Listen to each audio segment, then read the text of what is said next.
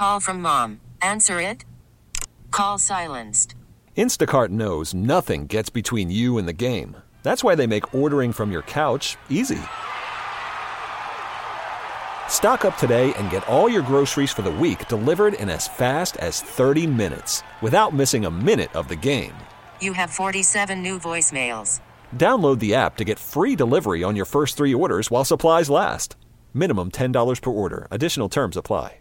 We really need new phones. T-Mobile will cover the cost of 4 amazing new iPhone 15s, and each line is only $25 a month. New iPhone 15s? It's better over here. Only at T-Mobile, get 4 iPhone 15s on us and 4 lines for $25 per line per month with eligible trade-in when you switch. Minimum of 4 lines for $25 per line per month with autopay discount using debit or bank account. $5 more per line without autopay, plus taxes and fees. Phone fee at 24 monthly bill credits for well-qualified customers. Contact us before canceling account to continue bill credits or credit stop and balance on required finance agreement due. $35 per line connection charge applies. See T-Mobile.com.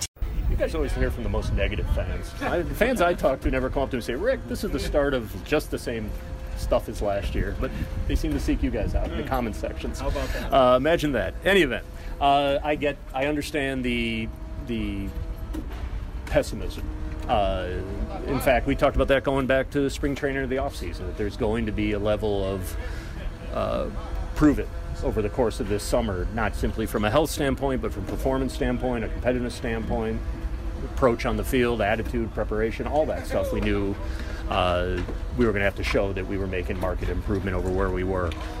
The injuries thus far have certainly been frustrating. I think if you get a little too myopically focused on the White Sox, it's certainly easy to say, oh, woe is us, but if you take a little broader view and you look around the league, it's everywhere. The premier baseball show in Chicago, Hit and Run with Matt Spiegel. Not goodbye, we're just getting rolling. Starting off the second hour of our 3-hour extravaganza this morning. Now it's a radio show because Paul Sullivan is on it. Paul Sullivan, the baseball Bigfoot for the Chicago Tribune, joins us on the Circa Resort and Casino Hotline. Circa Resort and Casino in Las Vegas, home of the world's largest sports book. Hello, Sully. How are you, sir? Good morning, Maddie. I thought that guy would never shut up, that last caller. Oh, Rick Hahn? I think you should. No, not Rick Hahn. Oh, Ben from Queens. Ben from Queens. From Queens. Man, get a show, Ben from Queens. Yeah, yeah. We don't need to hear every opinion on every matter, how he rose, whatever. Come on. Yeah, I was telling your producer you need a dump button for those guys. I almost shut him down when he started talking about how he rose, but I knew that there was good stuff coming. Ben is like, like he just throws everything at the wall and he hopes a couple of things stick. Yeah. But yeah, well. I couldn't help myself, Sully. It came across my mind. I wasn't originally going to talk about it, but then I did at about 9:30. I don't know if people caught it or not, but it's just like the choice of Gold Digger by Mike Clevenger at Guaranteed Rate the other night, and then his comment after, which you put in your column, it was James Fegan who asked the question, right? It was James Fegan who said, "Why'd you come out with Gold Digger?" And he was asked about the selection, and Mike Clevenger said, "Quote: Are you a music producer? No. Okay. Well, if you have a baseball question, I'm here for you. I have no other choice than to take it." As what it appears to be, which is a really gross and vindictive choice to spike the ball on a alleged victim of domestic abuse that the White Sox either empowered or simply allowed through mismanagement and oversight, right? I mean, that's how I have to take that at this point. Oh, yeah. He definitely seems pretty obvious that he was doing that for a reason. He's a very immature person, as I think we've all discovered at this point. A smart person would have just let it go and, moved on and maybe breathed a sigh of relief that, he got out of this investigation unscathed. But no, it's, because no one's been asking about this thing since then. It's pretty much over with. But then he had to do it again, his first game as a starter at Sox Park. And, he should just own it. But, once again, we're dealing with a different kind of person and he's not going to own it. So he's just going to leave it out there. And I mean, can you prove that that's the reason that he played that song was to dig at his ex, you can't. So you just can speculate, and I don't know what goes on in his mind or what's left of his mind, but, it's just kind of immature, to say the least. Paul, you've been around for a lot of different PR staffs, a lot of different front offices on both sides of town trying to deal with volatile and immature players. Is there more that can be done by a team or an organization than just kind of allowing the person to have the confidence they need, allowing the person to express themselves? Is there more that the White Sox could have done in this situation? Well, yeah, they could have said no, pick a new song, but that would be saying no to a baseball player, and I don't ever see that happening anymore. That's kind of like old school to tell a baseball player no. He's totally enabled now. He's got his guaranteed contract. There's nothing you can do. And actually, it turns out he's one of their better starters, at least at the start of the season. So I'm sure he feels more empowered by that, which could be good if they wanted to trade him at the deadline. But I don't know if, when he does stuff like this, and he definitely knew it was going to get out there one way or another, maybe not as quickly as it did, but he knew that he would get. Call from mom. Answer it. Call silenced. Instacart knows nothing gets between you and the game. That's why they make ordering from your couch easy.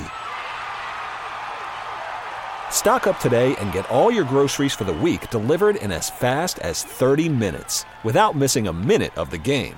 You have 47 new voicemails. Download the app to get free delivery on your first 3 orders while supplies last. Minimum $10 per order. Additional terms apply.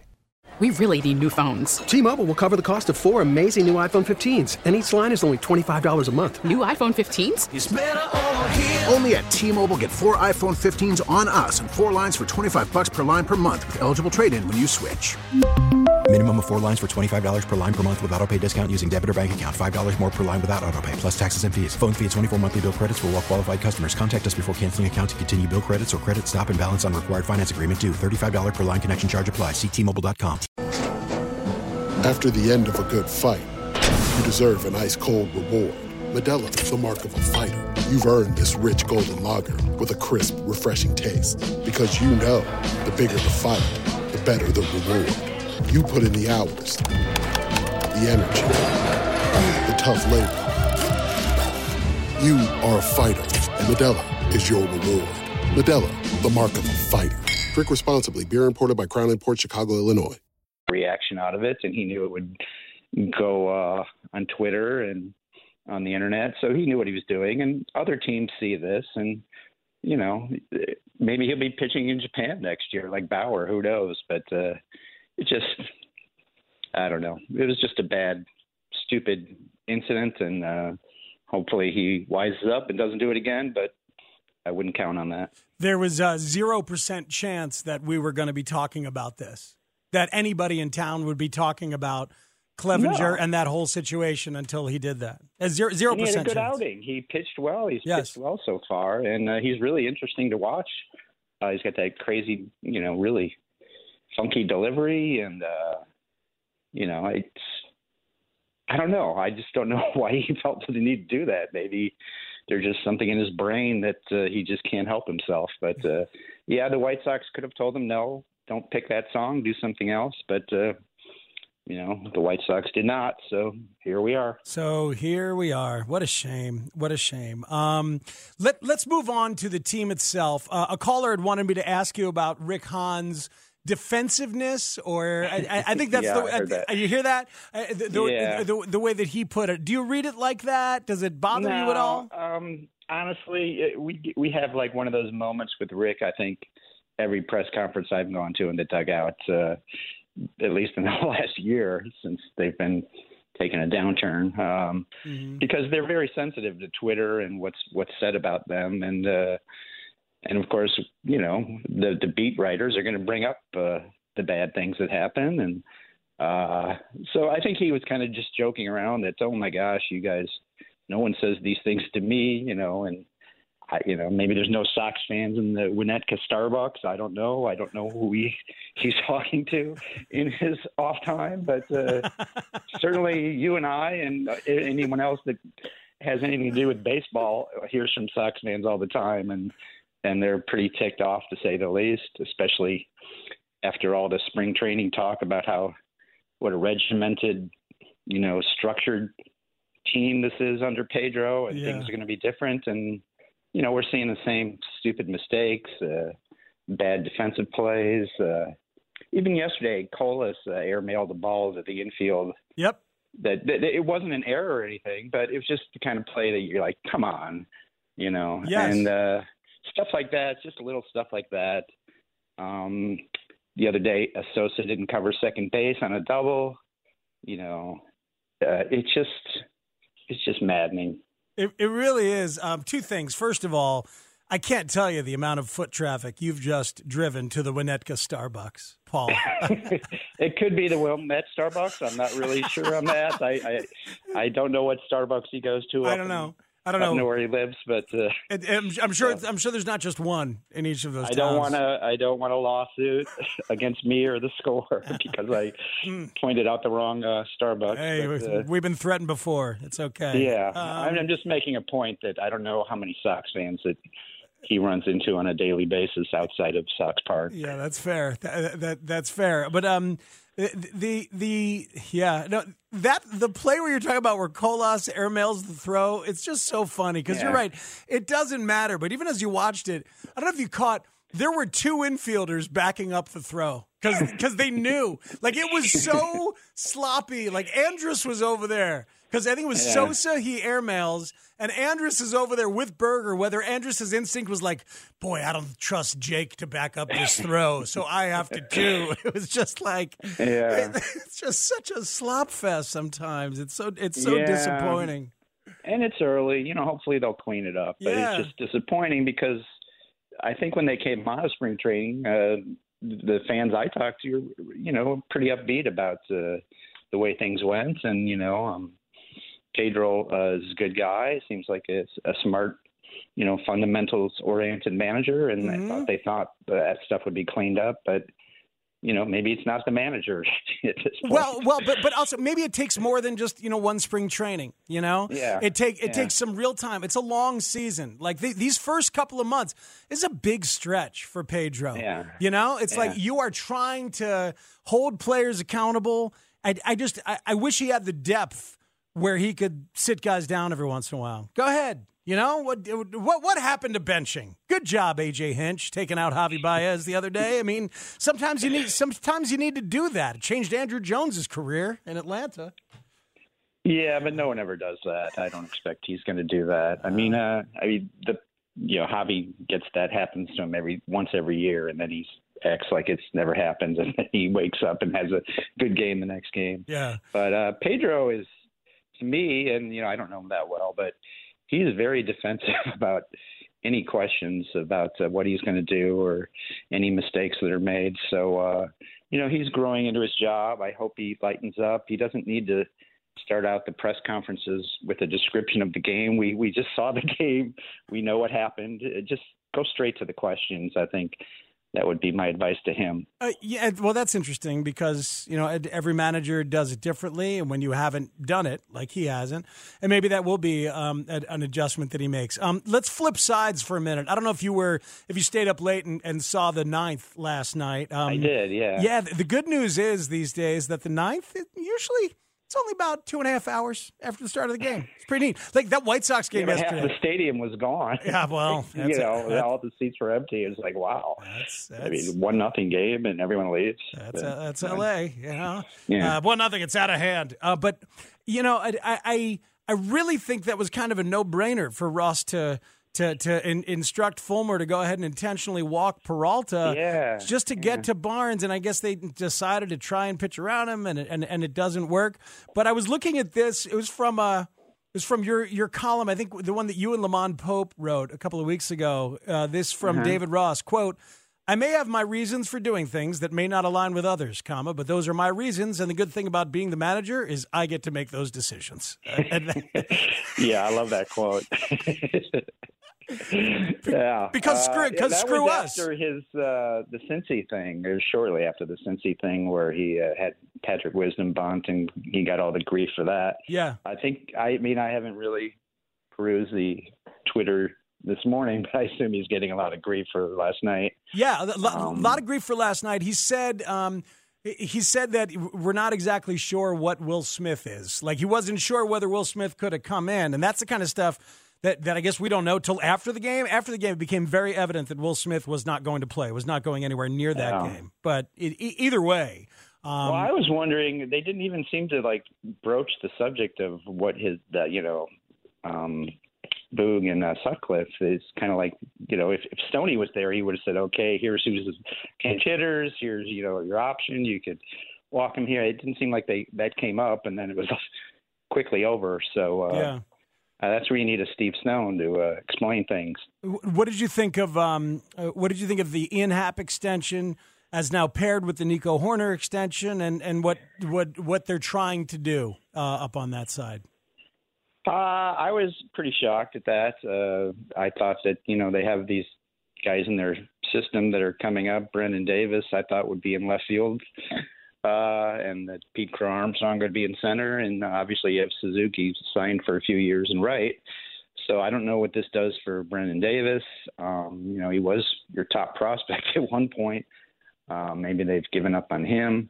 I felt good for Happ. I mean, he's a good player. I thought a 3-year deal was shocking to me that he would take it because he could have gotten more on the open market, but he obviously loves Chicago. And it does signal this is the way, if you want to stay with the Cubs, this is kind of the deal you're going to have to take, is a short-term one.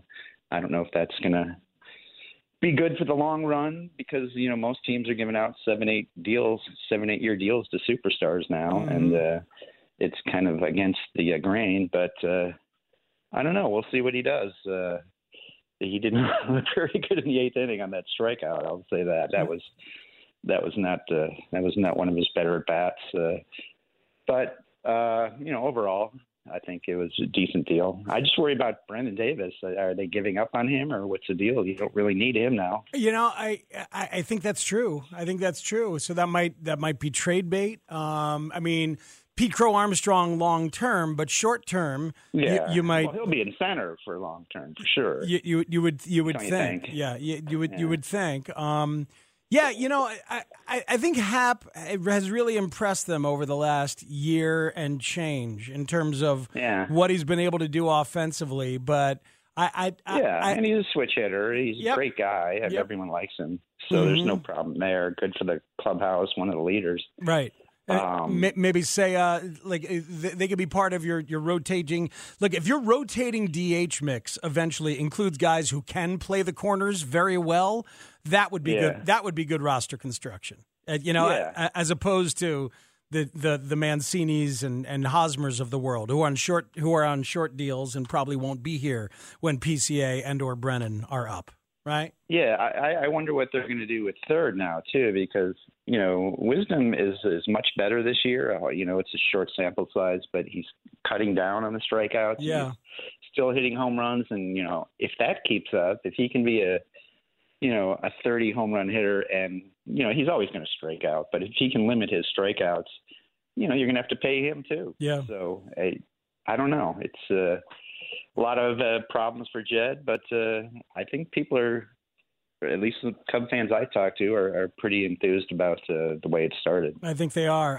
Sully, every Jackie Robinson Day, I think about and make a point to share Mike Royko's column from October of 1972 that he wrote about Jackie's first game at Wrigley Field, May 18th of 1947, where Mike was there. Mike was there, and it's just it's about so much more than the game. Obviously, you remember that piece. Yeah. For those who don't know, Sully used to work for Royko. You were Royko's bag man. Is that the right thing? Not bag man. What do we call it? This is bag man. I'd go to the city council and deliver some money. No, I was his leg man. Oh, leg man. Excuse me. Close. Bag man. Oh, his leg man. Yeah. So leg man meant that you'd go out and do the research for him. Do the legwork. Yes. The legwork. That was where that term comes from. And then eventually there were so many women that did the job.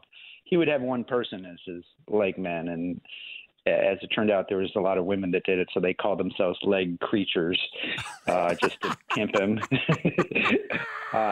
Just to kind of throw it in his face, and he enjoyed that too. So, because he had a good sense of humor, obviously. Yeah, it's but I did a lot of leg work for Mike Royko for a couple of years, and it was a great experience that I'll never forget if I can only remember it. Well, one of these days, I want to take you out and tip a few beverages and try to make you remember it. Yeah, well, read that column he did on Jackie Robinson Day. And also, if you can find his column when Harold Washington was elected mayor, is a classic, too, because everyone was all upset about that. And obviously, he was one of the better mayors in Chicago history, you know. And people, worried about Brandon Johnson should read that column, too. That's good stuff. Thank you, Paul Sullivan. Appreciate you very much. Have a great day. Okay, thanks, Matt. You got it. That's Paul Sullivan from the Chicago Tribune. I'll give you a little bit of that column from Mike Royko when we come back. And a couple other things about Jackie Robinson Day yesterday around baseball I want to get to. It's Matt Spiegel here with you on Hit and Run on 670 The Score. The premier baseball show in Chicago. Hit and Run with Matt Spiegel.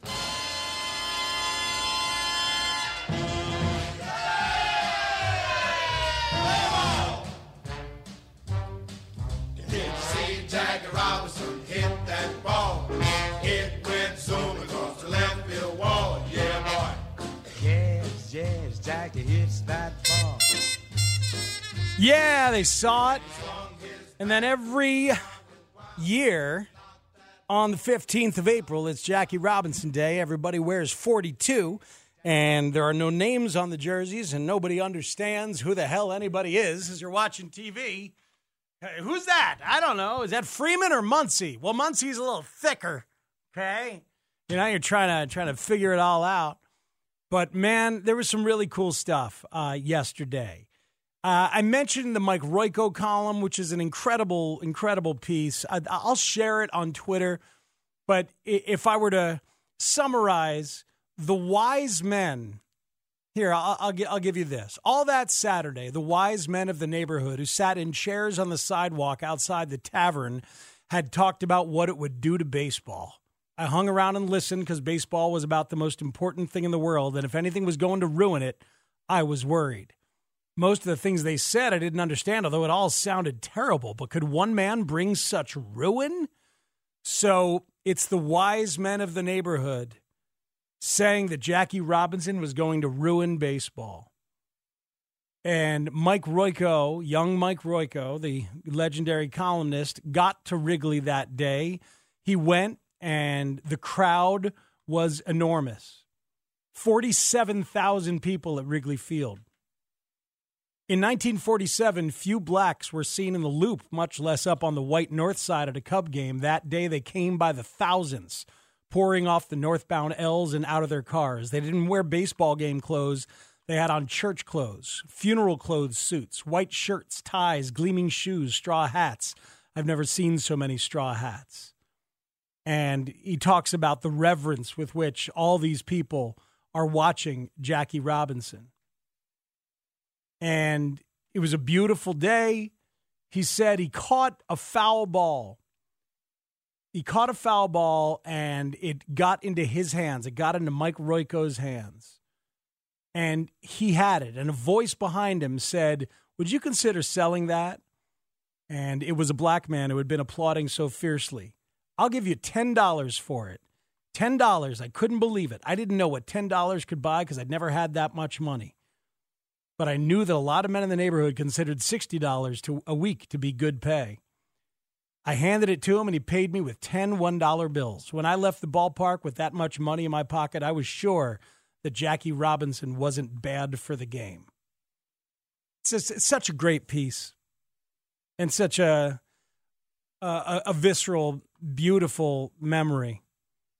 But it's really cool that baseball does this. There was a great moment yesterday where outside Dodger Stadium, the Dodgers and the Cubs got together because, as I mentioned earlier in the show, Dave Roberts, the manager of the Dodgers, and David Ross, the manager of the Cubs, are good friends, former teammates. So they all gathered together, the two teams did, and Jason Hayward, who you know, and whose heart I think you know if you've been paying attention at all to his Cubs career, spoke to both teams in front of the Jackie Robinson statue yesterday there in front of Dodger Stadium. Hard enough to play when you got things bugging you, whether it's injuries, whatever, late flight, double headers, this and that, media, all these kind of things that can distract us from just wanting to go out there as a hitter, get your foot down when you want to, pitcher, focus like in on a pitch on a big stage. But to me, obviously didn't get to play with him personally and hear his story and hear his everyday grind. But to me, he made no excuse and took it as something that he wanted to get this done.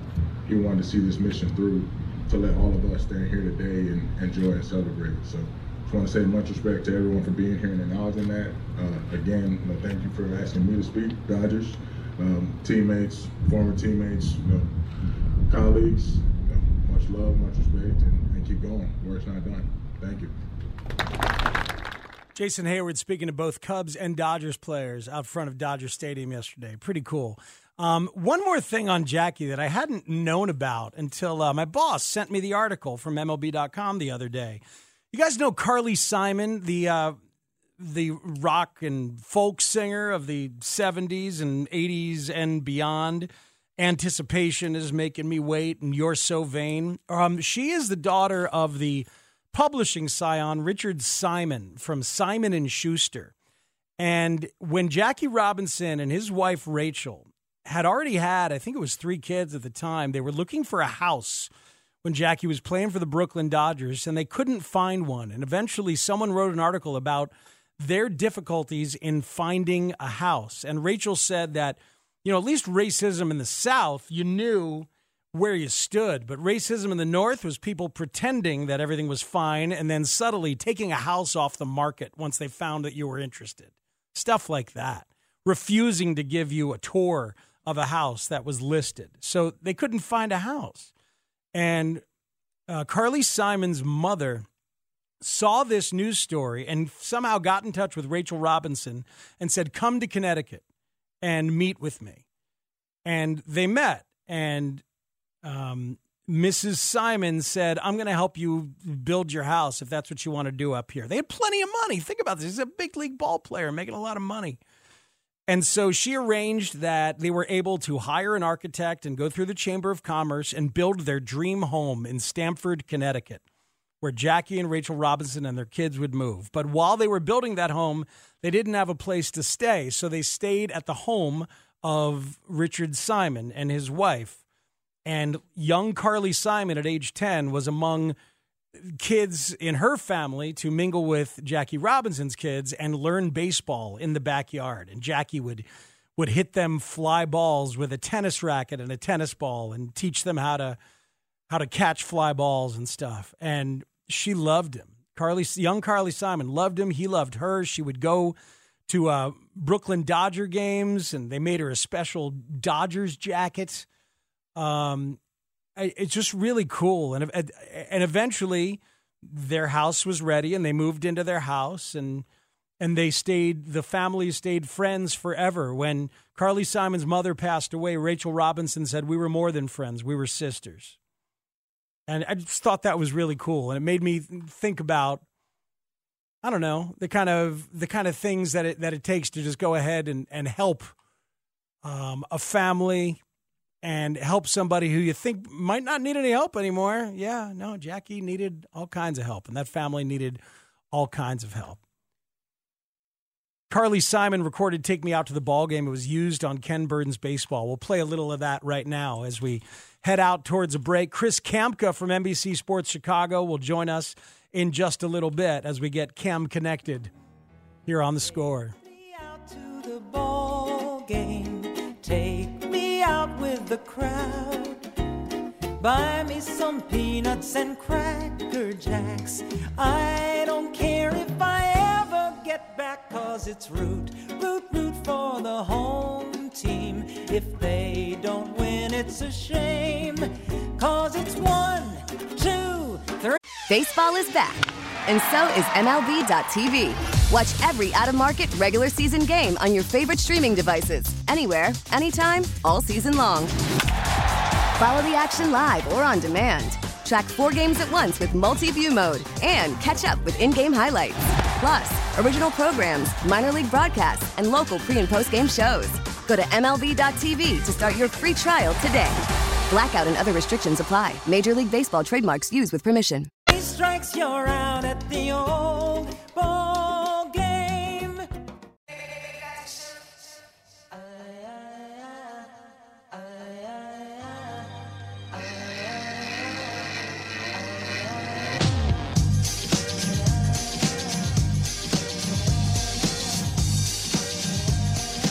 Every Sunday morning on Hit and Run, right here on 670 The Score, we try to get ourselves connected. Chris Kamka, the Sultan of Stat from NBC Sports Chicago, joins us right now on the Circa Resort and Casino Hotline. Circa Resort and Casino Las Vegas, home of the world's largest sports book. Chris, what do you say, man? How are you? I'm all right. Trying to stay warm. It's a kind of windy, kind of ugly day here at the park, but feel good we're going to get a game in today. Yeah, it's a strange Chicago weekend, as is the thing, but you will get a game in today. Hey, we got to talk about something, first of all. I don't know how I've missed this, that you hate it as much as you do, because I actually really like it, and I know that we need to discuss. The ludicrous ghost runner rule is what Chris Kamka tweeted about the game where the Twins won against the White Sox on just one pitch. Ludicrous? You say it's ludicrous, sir? Explain yourself. Tell me why you think it's ludicrous. Sure do. Yeah. Look, I mean, there's a magic base runner on second. In my world, the base runner has to earn his way on base. And everything needs to be accounted for. And just starting an inning with somebody on second base, it's not accounted for. And everything has to add up, and it doesn't work. And besides, a walk-off, I mean, a 2-run leadoff home run is a ridiculous thing. It should not ever happen. Second of all, if you make the last out, you get to be on second base. So you are rewarded by making the last out with the opportunity to score the winning run. That's nonsense. Okay. All right. So I understand from the statistician's perspective very much. I get that. I mean, for me, from like the entertainment perspective, and from the the fungibility of pitchers' perspective, I get it, and I like the instant strategy that provides. I find it to be entertaining and worthwhile in that way. But I understand. So statistically, it drives you batty. I wonder what you would do, Kamka, if you were an NBA statistician with these play-in games where the numbers don't even get saved. They don't mean anything. Did you catch that? That's gross. That shouldn't be either. I mean, and besides what I said before, this robs us of more games that are like goofy 15, 16, 17 inning games where pitchers are out of, or managers are out of pitchers and they have to figure something out. I love it when managers have to figure stuff out on the fly. Well, I like to see what they come up with. Oh, man. See, here's the thing, though. Those games, especially in the playoffs, devolve into everyone swinging for home run or nothing. And I don't think that's good baseball. I don't agree. Like, I know there is romance. Like, I stayed up until 2:30 in the morning and I watched all 24 innings of the Rick Camp game or whatever the hell you did. But, you know, I mean, I don't need that to show my baseball fan credibility. And I don't think it's actually that entertaining when it happens like that. I'm one of those people. And I'm sure that, like, if I were to say that in the TV truck, I would get bombarded with whatever they could throw at me. Because right. Exactly. So, all right, sir, you give me what you got. I have scanned your Twitter feed as I always do, and I have found things I like to discuss. But Chris Kamka brings us a White Sox thing and a Cubs thing every week, and it's always thoughtful. So hit me, sir. Okay, so let's start with Cubs. Would you like Yan Gomes or would you like 7-run comebacks? Oh, you know what? Give me the 7-run comeback, because I haven't mentioned yet. Poor Nelson Velasquez. You know, show up for a couple of days, hit a grand slam as part of a massive, incredible comeback from last week, and then get sent down when Brandon Hughes, the lefty pitcher, is healthy. It's tough to beat Nelson Velasquez. But go ahead. That's not fair. No, I agree. Right. But let me ask you this. What do Seahawks and Mariners have in common? I'll answer this for you. Thank you. Both of those groups of things can say that the last time they took a 7-run lead against Chicago, they lost the game. Oh, really? Because the Seahawks took a 7-0 lead against the Bears on December 26, 2021. And the Bears won 25-24. That's the Nick Foles game. That's a Nick Foles game? Which Nick Foles game? Which one? Okay. Yeah. Mm-hmm. And of course the Cubs fell behind 7-0 and won 14-9. Yes, it is the first time the Cubs overcame a 7-run deficit and won by at least 5 since June 30th, 1929, when they trailed the Cardinals 8-1 and won 14-8. Wow. Yeah, I mean that was a crazy moment from this baseball week, and the fact that Jed Hoyer was up in the booth with the TV guys made it really, really cool. All right, give me the Yan Gomes bonus. Sir. Well, of course, Yan Gomes, the only Cubs catcher since 1901 to hit 2 homers and steal a base in the same game, which is crazy. He's only 78 times in Cubs history as a catcher had a multi-homer game, 74 of them since 1901. The 4 before that came before 1886 when the stolen base became an official stat. So you can't even mark that. So we're not even going to talk about when Silver Flint in 1882 hit 2 homers in a game as a catcher for the Cubs. Well, I'm bummed that we're not going to talk about that because Silver Flint would be a fun name to say. So I'm disappointed. Yeah, given his name because of his hair color, of course. Yes. They don't have names like that anymore, do they? I don't believe they do. Yeah. Crazy game for Yan Gomes the other night with the 2 homers and a steal. That's awesome. First Cubs catcher since 1901. At least. Yes. Probably. Well, actually, I can say it's the first catcher in Cubs history to it because I looked at the ones before 1901, and like I said, all 4 of them were before the stolen base became an official stat. So they weren't even counting them. That's awesome. That's awesome. All right, now give me. Go to the Sox. Go to those White Sox there, Kamka, sir. How can we not go Jake Berger today, huh? Oh, it's amazing. Everything that dude hits when he hits very, very hard. He mashes, and I love watching it. First 5 hits this year were all extra base hits, and no White Sox player has done that since 2001. The big hurt Frank Thomas. And anytime you could do something that the greatest hitter this city has ever seen has done, it's a good thing. Yeah, that's amazing.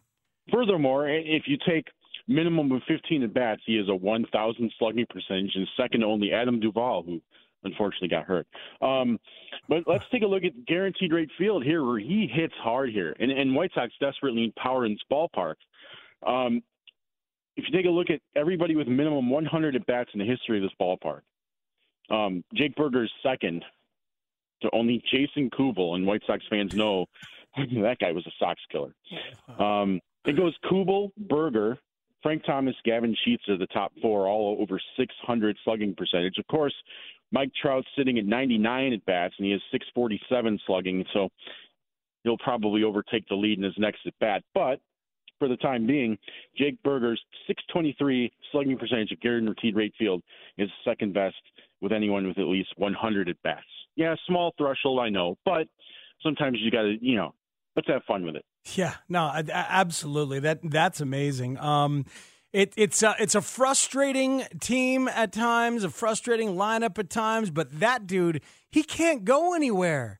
When Moncada comes back, the fact that you need home runs, I don't know whether it means that the Hanser Alberto era comes to an end or the Gavin Sheets thing goes down to the minors for a little bit, but I don't think Jake can go anywhere. No, you got to figure a way to get his bat in the lineup every day. I mean, you got to just resist that whole lefty righty thing. Just throw it out the window right now. Get the hot bats in the lineup. Well, and Jake Berger is that. He will need a chance. Chris Kamka, you're the best, man. Enjoy the ball game and hope you get it in. Thank you, sir. Will do. All right. He is the best. I love that guy. his passion matches mine. Even though we might be passionate about different things. A couple minutes here to take your phone calls before we reset some things at the top of the hour. Greg in Waukegan has been patient and wanting to talk White Sox. Greg, thanks for hanging on. You are on Hit and Run on 670 The Score. Hey, I wouldn't want to be doing anything else. I tell you, I love your show. Thank you, Greg. And it's worth it. What I want to talk about as far as the White Sox go is every year, this is what happens. This is what I see. 13 for 13 in stolen bases the first couple series. Mm-hmm. Next thing you know, they stop running. Example, yesterday, first and third, one out. Vaughn at the plate, you got Lewis Roberts on first base. Automatically should be still in that second base, because you already know if he hits it on the ground, it's a double play. Hit it on the ground, double play, we lose a run. Every year it seems, and I know Tim Anderson is hurt. Every year they go through the same hurt thing, same people, but they just stop running. And all these other teams continue to run, Baltimore, Cleveland. We stopped running after the first couple weeks of the season for some reason. I don't know what it is. We're not hitting a lot of home runs, so if you're not running and generating runs that way, then you're not going to be winning a whole bunch of games, especially the way we're walking people. So hey, Greg, I want to get your take on that. Hey, Greg, you know what's interesting? I hadn't even realized it, but you're 1,000% correct. They have stolen 13 bases on the year. They've been caught 0 times. The last 7 days, not a single stolen base attempt for the White Sox. Not a single one. There are the success rate these days for the stolen base is at 81%. It is at an outrageous clip right now. Attempts are up, but the 81% last year was 76%. It's crazy higher because of the bases being closer together and because of the disengagement rule. So keep taking advantage of the rules. You are 100% correct. Thank you very much. And that's just my observation. And every year they do this. Every year. They started off the same last year. Tim Anderson started off stealing a whole bunch of bases. By the end of the year, the guy has 15, 16 stolen bases instead of 30 or 40. Well, this is a year, and thank you for the call, Greg. This is a year where your stolen base leader is probably going to be in like the 80s. I mean, seriously, because of the rules and where we are. And you know who leads the majors in stolen bases? I like to do leaders on this show. You know, who leads the majors in stolen bases? This is fun. Come on, Sean. I'm staring right at you. I want to say the Tampa Bay Rays, but I feel like I'm looking for individual player. I'm staring right at you because the hat you are wearing. It's Nico Horner. I thought you were talking about the team. Yeah. Nico Horner has 8 stolen bases. He's tied with Cedric Mullins of the Orioles to lead the majors in stolen bases. He's been taking every one, too. Every one that can possibly be taken, he's taken. He has not yet been caught stealing. This is Will on the north side, who has been patient, and I appreciate it. Will, you're on Hit and Run this morning. How are you? Hey, Matt. Last year, I called you, and we talked about the importance of African Americans in baseball. And I talked to you about the importance of that imagery for the black community. Mm-hmm. And I know it's important to talk about Jackie Robinson. And I'm a little tired right now, and I'm actually a little hurt because we're not talking about right now how few black baseball players there are in baseball, and not just the players, in upper management, in coaching, in general managers. What's the point of talking about Jackie Robinson if the numbers are worse today than they were when I started watching baseball in 1969 and 1970? I've never seen a Cubs team with no starting African-American baseball players in 52 years of watching the Cubs team. Hey, Will, let's talk for a second. I appreciate the call, and I appreciate the sentiment. How much of it is, I mean, this has obviously been discussed a lot. How much of it is systemic issues in baseball that are keeping it from happening, and how much of it is a lack of involvement in youth baseball and a lack of young African Americans choosing baseball? How much are those things at play, do you think?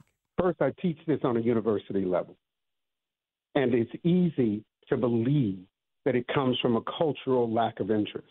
This is a systemic problem that comes from baseball managers, baseball owners who believe it's a cultural problem. This is a problem when owners and the organization doesn't do enough to perpetuate its interest. They don't do enough to put out there the interest of its own team. They don't put enough out there. They don't do enough to make it interesting to the kids to believe in it. If you don't have people who to look at, why are kids going to say, I want to do that? Yeah. If you're not promoting the Tim Andersons, if they're not there, who are they going to say, I want to do that? Well, kids look at the basketball players and they say, I want to be like that. They look at the football players and they say, I want to be like that. They look at the Brandon Johnsons. On the Score this week, there have been some of the greatest interviews I have ever heard. Yeah, did you hear Sherman Dilla Thomas with me and Bernsey the other day on Friday? Some of the greatest interviews I have ever heard. You guys need to put some of those interviews up for awards. That makes people say, hey, we can look at this. I can play that in my classes. I can say this is a great example. If we don't have those examples, how can it be perpetuated? How can we can say this is the great example? Yeah. You see what I'm saying? Of course I do. Of course I do. I spoke with the Seattle Mariners broadcaster Dave Sims the other day for a project I'm doing that I'll talk about later on in the baseball season. But he told me, for those who don't know, he's the only black full-time television broadcaster, play-by-play guy. And he told me that he always seeks out young broadcasters, and he does some work in trying to foster young African-American broadcasters. And so that's been on my mind this week. But listen, Will, I appreciate the conversation. I didn't know you're an educator. We're going to keep your number and let's get back in touch for a later show and talk about it more. Because I hear you. I like so many others, romanticize the past, and I enjoyed talking about Jackie and sharing those Jackie stories. But I very much hear you that bringing it current and trying to build something in a current baseball landscape is vitally important. Thanks for the call. It is Matt Spiegler with you on Hit and Run. We'll continue to take your phone calls all next hour if you'd like. We're here until noon. Aram Layton will talk prospects with us at 11:20. Your phone calls all morning long at 312-644-6767. This is The Score. Dodgers and the Cubs got together because, as I mentioned earlier in the show, Dave Roberts, the manager of the Dodgers, and David Ross, the manager of the Cubs, are good friends, former teammates. So they all gathered together, the two teams did, and Jason Hayward, who you know, and whose heart I think you know if you've been paying attention at all to his Cubs career, spoke to both teams in front of the Jackie Robinson statue yesterday there in front of Dodger Stadium. Hard enough to play when you got things bugging you, whether it's injuries, whatever, late flight, double headers, this and that, media, all these kind of things that can distract us from just wanting to go out there as a hitter, get your foot down when you want to, pitcher, focus like in on a pitch on a big stage. But to me, obviously didn't get to play with him personally and hear his story and hear his everyday grind. But to me, he made no excuse and took it as something that he wanted to get this done. He wanted to see this mission through to let all of us stand here today and enjoy and celebrate. So just want to say much respect to everyone for being here and acknowledging that. Again, thank you for asking me to speak. Dodgers, teammates, former teammates, colleagues, much love, much respect, and keep going. Work's not done. Thank you.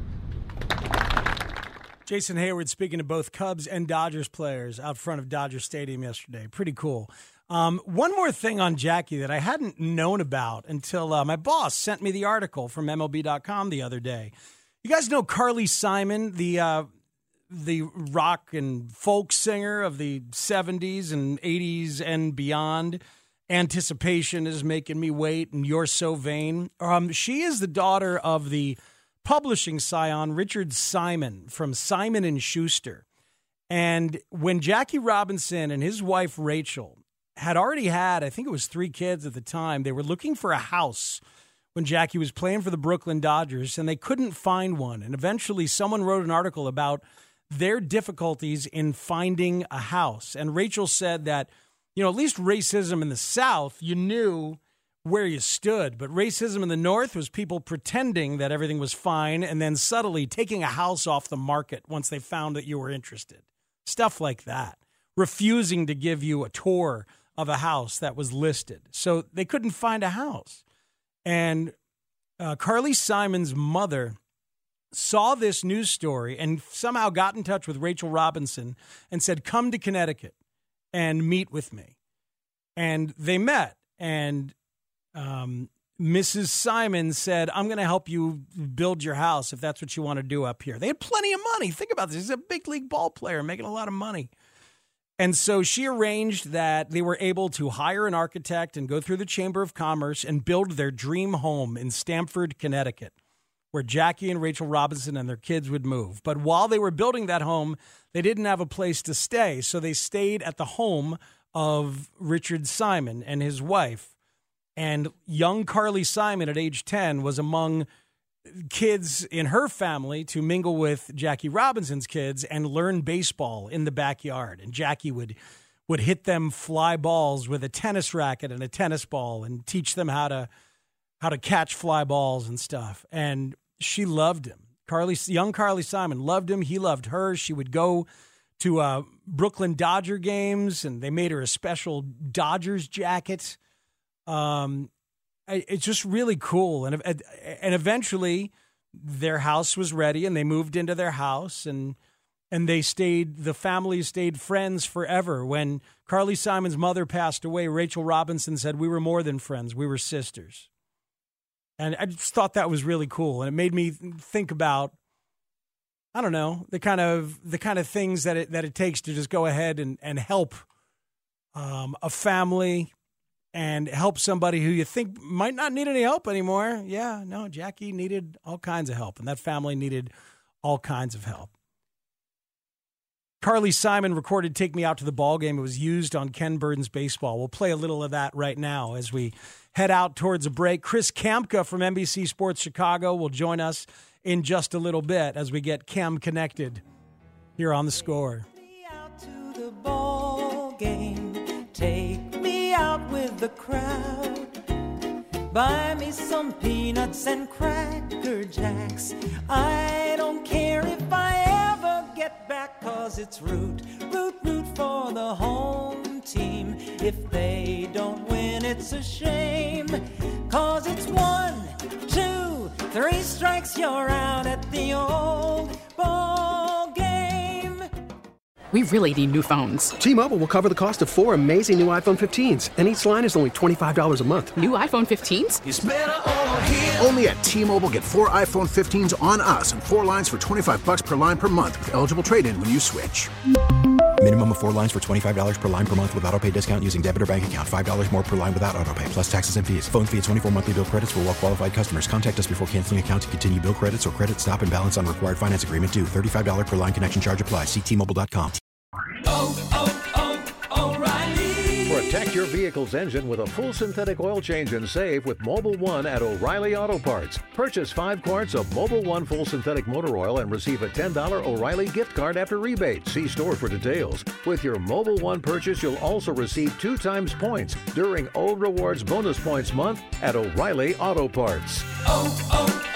O'Reilly Auto Parts. We get it. Attention spans just aren't what they used to be. Heads in social media and eyes on Netflix. But what do people do with their ears? Well, for one, they're listening to audio. Americans spend 4.4 hours with audio every day. Oh, and you want the proof? Well, you just sat through this ad that's now approaching 30 seconds. What could you say to a potential customer in 30 seconds? Let Odyssey put together a media plan tailor-made for your unique marketing needs. Advertise with Odyssey. Visit ads.odyssey.com.